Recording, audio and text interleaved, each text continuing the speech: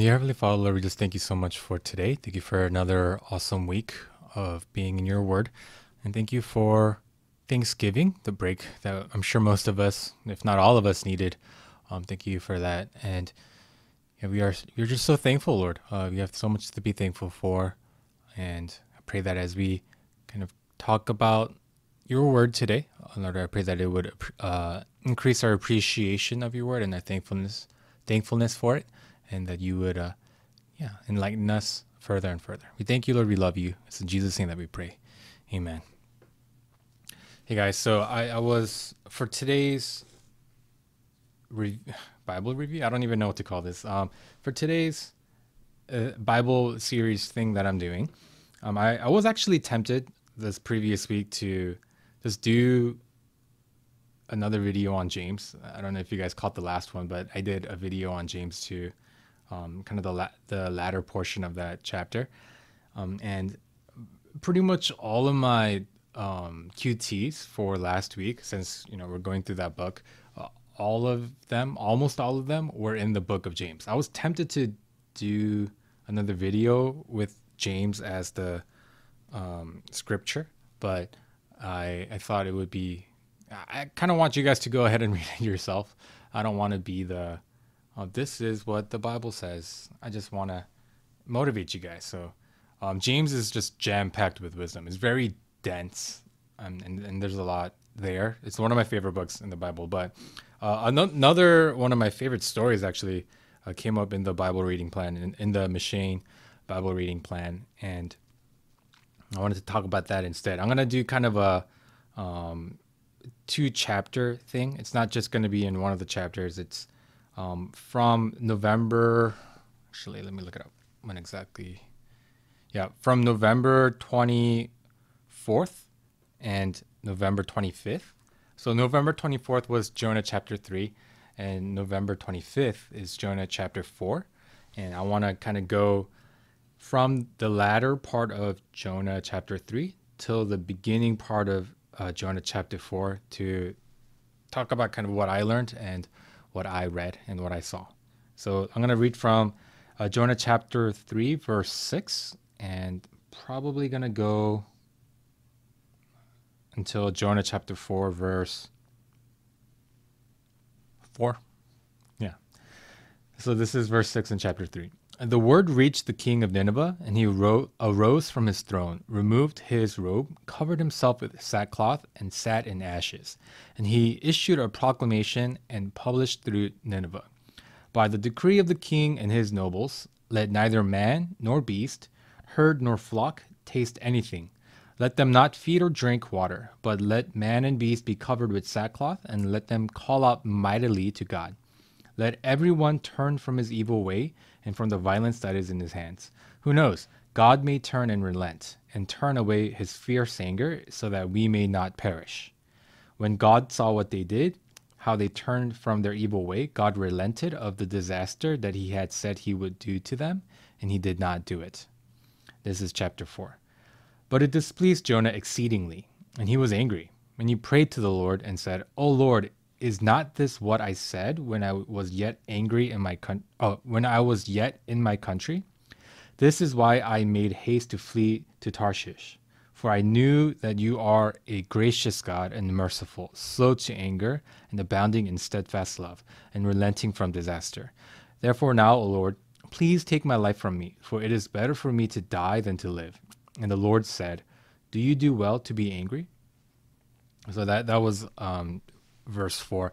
Just for a little bit of context, everyone knows the story of Jonah, how Jonah was called to go to a place, and he was on a boat, and then he somehow got swallowed up by a whale or fish, a big fish, and he got to where he needed to go, and he did a sermon or something, right? So everyone knows the story of Jonah going in the fish, but a little bit of context, maybe geopolitical or social context here. Obviously, Jonah, he says it here in the beginning of chapter 4, he really didn't like Nineveh. The people there, I'm not exactly sure what the motivation behind that was. I'm sure if you look it up, you'll see.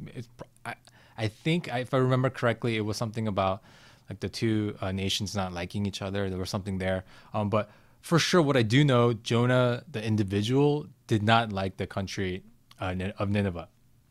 And the reason why he ended up in the fish's belly is because when God called him to go preach and give the message to the city of Nineveh, or the country of Nineveh, Jonah was running away because he didn't want to do that. Just for a little bit of a personal twist, I am a South Korean. And if you guys know anything about the Korean history, Japan as a country occupied South Korea. So, and it was like 2 generations ago. So it wasn't even that long ago. So it would be like asking my grandfather, who saw as a child kind of uh, the occupation and the harsh rule of Japan over South Korea and all of that, and the fight for independence and all of that. It would be like after independence, asking him to go to Japan and say, hey, let's tell them the good news of the gospel, right? So that's kind of what I think when I read this. And that's why he ended up on the boat. He was running away, and then the whole storm came, and God eventually got him back to Nineveh. But the really funny part, it's kind of the comical part of this, is Jonah knew God well enough to know that he needed to obey, because he saw what happened if he didn't. But the way that he obeyed was really interesting.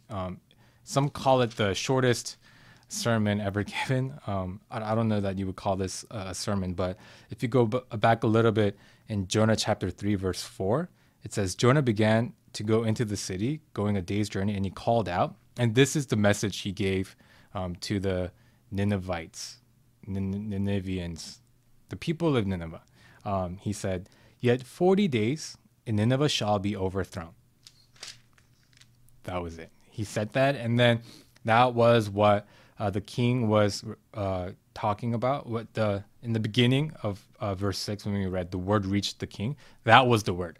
That's literally all Jonah gave them. It wasn't like a whole presentation of who God is, what sin is, and hey, you guys have really messed up. You got to turn away from your sin, and you got to follow God. Like, it wasn't any of that. It was literally disaster's coming.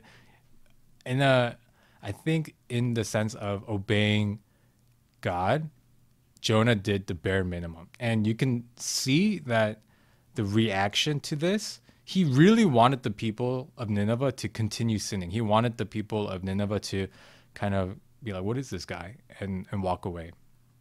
But that's not what happened at all. These people, led by the king, really realizing their sin, said, we gotta repent. We gotta repent. We gotta turn to God. We gotta stop doing all the evil things that we're doing, and we gotta trust in the Lord.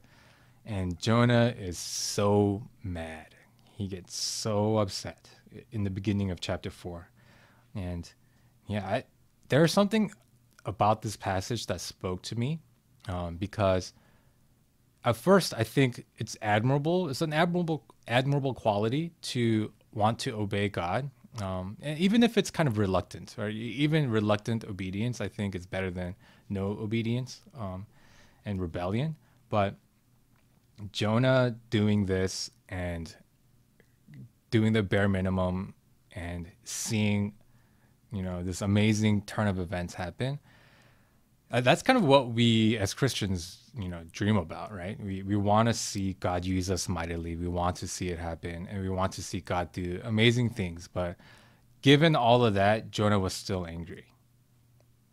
And it got me thinking, man, who's going to be able to relate to Jonah at all? Because what Christian doesn't want to see God's kingdom expand? What Christian doesn't want to see his works done mightily?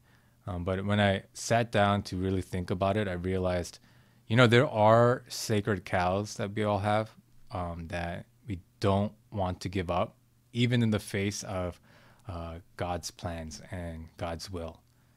So I wanted to, for me, I think the Japan thing a little bit. Like, I'm not opposed to going to Japan. Like, I'm enough generations removed from that to not hold that much anger. But there are definitely stories I've heard. So a little bit there, but there are people who I've seen spend their life in really bad rebellion against the Lord, and later on kind of come back or come to the Lord and experience all these blessings. And there are moments where I say, wow, like that's is that fair? Or I maybe I expected them to some sort of punishment to happen. So even for me, like when I was reading this, there were things where I said, oh, I do harbor some of the hate that Jonah had for the Ninevites. The people of Nineveh. Is Ninevites the right term? I don't know. The people of Nineveh. So I had to repent of that. I had to say, wow, there is hatred that is kind of hidden in my heart that I haven't really thought about. That this story helped me recognize. I don't know. Maybe for you, there are things that you're harboring in your heart that isn't loving, and I think the takeaway here is first, it really doesn't matter your intent or your, I guess, skills or your talents. When God calls you to do something and you obey, God can make things happen. I think that's the amazingness of God, right? He's powerful, he's great, and he's so merciful, right? And Jonah was angry about that. He's angry about God being so gracious and merciful. So the character of God revealed here is powerful, merciful, amazing God. And the thing that's revealed about humanity is that even in the light of experiencing that gracious, merciful, powerful God, we might we might hold hatred that isn't reflective of God's love for His people. So for me, it was a moment of reflection. It was a little bit comical. If you guys know Tim Mackey from the Bible Project, he has like a whole series on his podcast called My Strange Bible, and he does a whole thing on Jonah, the book, and he puts it in a very, this is kind of a humorous book because of, what, like the anger that Jonah has and what he's doing and what God still does through him. So if you're interested, I would recommend go listen to that. But yeah, also I would recommend all of us reflecting on and praying on whether or not we hold this type of hatred, that we would want to withhold the love that we experience from God from other people. So yeah, thank you for listening today. Thank you for tuning in, and I hope you guys continue on this journey with me to reading the Bible and becoming Christians that can actually say we obey and follow Christ. Thank you guys, and I'll talk to you next time.